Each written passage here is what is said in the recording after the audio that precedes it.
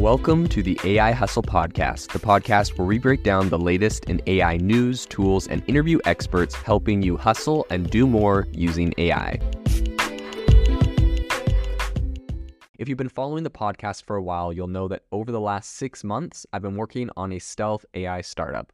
Of the hundreds of projects I've covered, this is the one that I believe has the greatest potential. So today I'm excited to announce AIBox. AIBox is a no-code AI app building platform paired with the App Store for AI that lets you monetize your AI tools.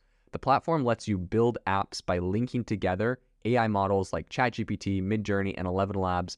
Eventually will integrate with software like Gmail, Trello, and Salesforce, so you can use AI to automate every function in your organization. To get notified when we launch and be one of the first to build on the platform, you can join the waitlist at aibox.ai. The link is in the show notes. We are currently raising a seed round of funding. If you're an investor that is focused on disruptive tech, I'd love to tell you more about the platform. You can reach out to me at jaden@aibox.ai. I'll leave that email in the show notes. OpenAI launched the official ChatGPT app on the Apple App Store. And while, that might not seem like an incredibly revolutionary thing to a lot of people, I, for one, have been using the ChatGPT app on my phone for the last couple months. I just have it logged in and I just use it in the web browser.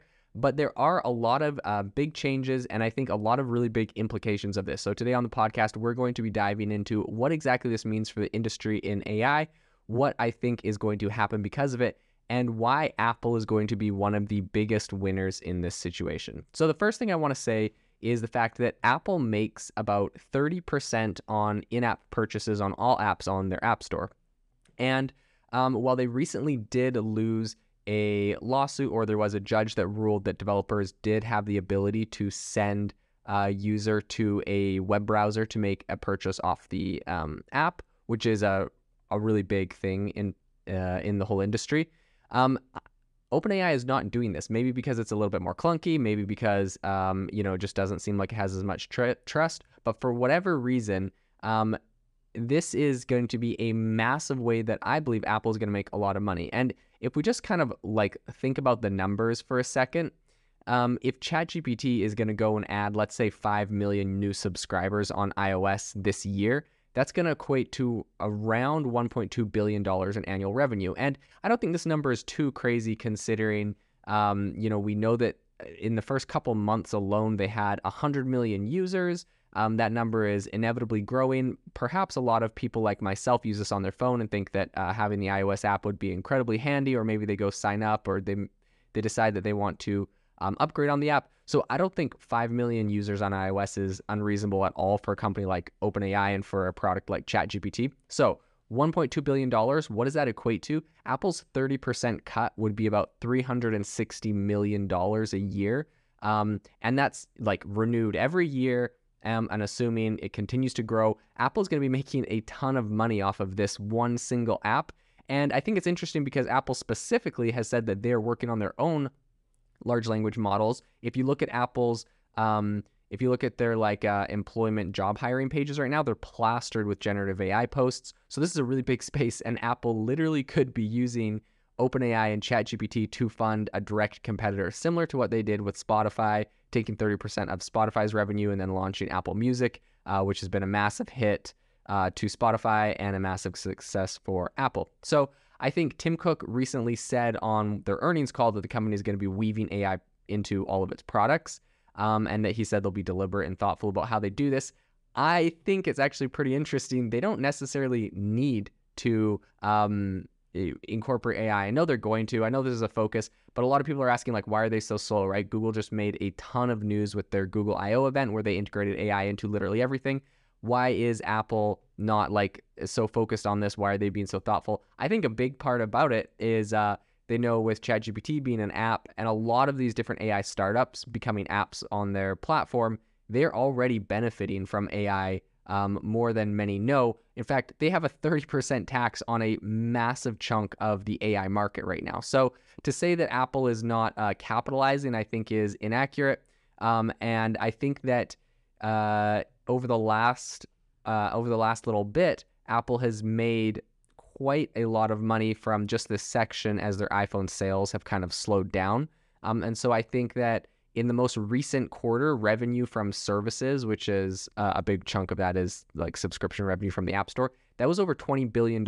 So I think they're going to continue to take in record profits just off of all of the different AI startups without actually having to do anything, which is just, because of their positioning in the market. And I think that's important to know. So talking about the AI, or talking about the ChatGPT app on iPhone and what that means. Number one, a lot of people are like complaining about the privacy issues of it. There's Tech Radar recently did an article on that. In my opinion, I don't think this is super relevant or super, I guess, new. Maybe it's relevant. I don't know. I don't think it's anything new. People are complaining that like, hey, I opened up the ChatGPT app on iPhone and it said, hey, your data might be anonymized and sent to personnel within OpenAI to review. So essentially what's happening is when we put responses into ChatGPT or when we're talking to it, those responses can be looked at by an actual person.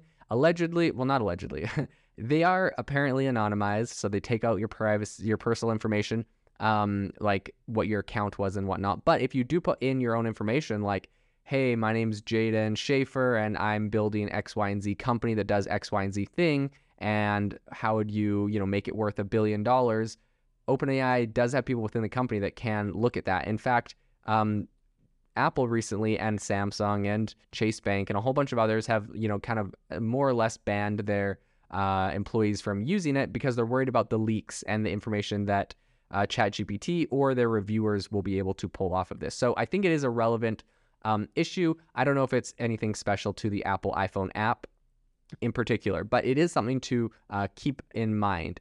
Another thing I think is really interesting as they're launching this is that in the last few months, there have been a ton of copycat sort of AI chat apps that have popped up, some of them ranking really high on Google Play and also on iOS. And I think that now that ChatGPT came out, its first day, right, because it was so new, it was actually struggling to compete or rank against these these other people that had been around longer, which essentially were just using an API to OpenAI. And then instead of charging $20 a month like OpenAI charges, they're charging like $28 a month. And so I think there was a couple different companies specifically that were doing this. And they were reached out to for an article on Bloomberg. And essentially they said like, hey, are you just like blatantly copying ChatGPT and ripping it off? And they're like, no, we're incorporating a lot of our own features into these apps. And I think that is something that is interesting. I don't know how long that is going to be a viable business strategy, though, because inevitably, like, ChatGPT has to start incorporating some basic features and functionality into their platform. Being able to save your prompts or organize your messages or create folders. Like, there's a whole bunch of things people have been asking for. And I think that those eventually are going to get incorporated in, especially when you consider the fact that if you go over to Apple's review page right now, ChatGPT has 6,000 ratings. It has a 4.5 star average review. But some of the things that are driving down the actual, review or the actual score or the rating of this app are features that people would like to see. And so I think when, there's essentially no public consequences, I guess I could say, when they just had it on their own website and people just had to get what you get, I think that was fine. But now once you start releasing it to the public, and especially when there's a lot of competitors who are releasing apps with way more features that are just built off of OpenAI, eventually I think they're going to have to start incorporating better features so they don't have, number one, bad reviews, and number two, so they can actually compete against some of the copycats. Because if the copycats are doing it better, it just doesn't look good. And honestly, these are not complex or crazy features that people are asking for that would just make this more simple. I think on one of the reviews I read said, they just want like a search function on there, which I have personally wanted a lot. Other people have asked for more support for iOS shortcuts, saying that would make it a lot more useful. So I think that there's a lot of things they can do right now, specifically to make it a better iOS app, but also just overall a better app or experience. They've kind of shied away from adding too many features. I don't know if they're like worried about cannibalizing or killing off too many startups that are doing those kind of like small integrations. I kind of doubt it, those features. But one thing I will say that is kind of cool that iOS now does is that they have support for voice input.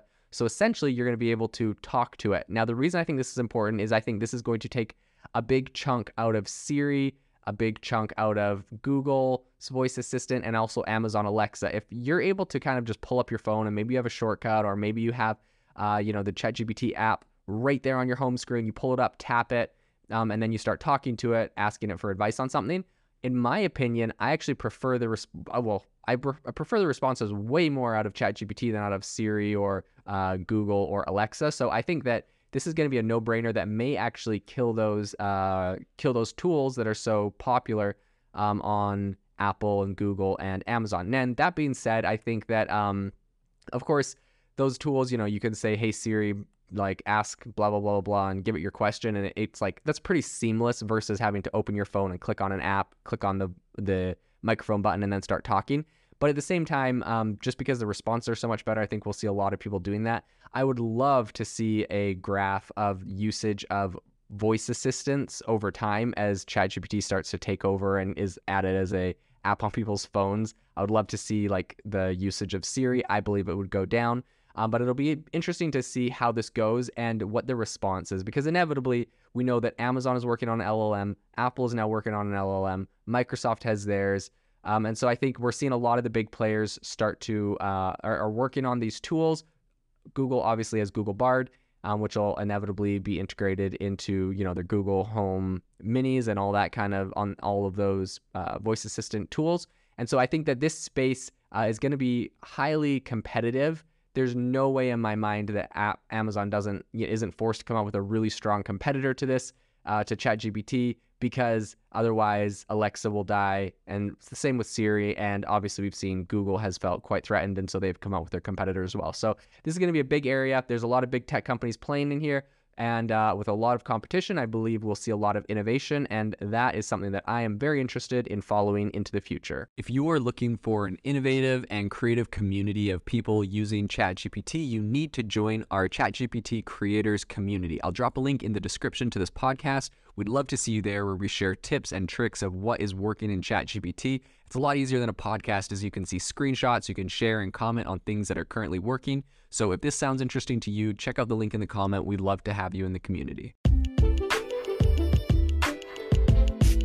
Thanks for tuning in to the AI Hustle podcast. If you could do us a massive favor, we would really, really appreciate it if you could leave us a review wherever you get your podcasts. This helps people find the podcast. It helps people know this is a good place to go. And we would really, really appreciate it, as it helps us continue to bring on incredible guests and share incredible content for you to listen to.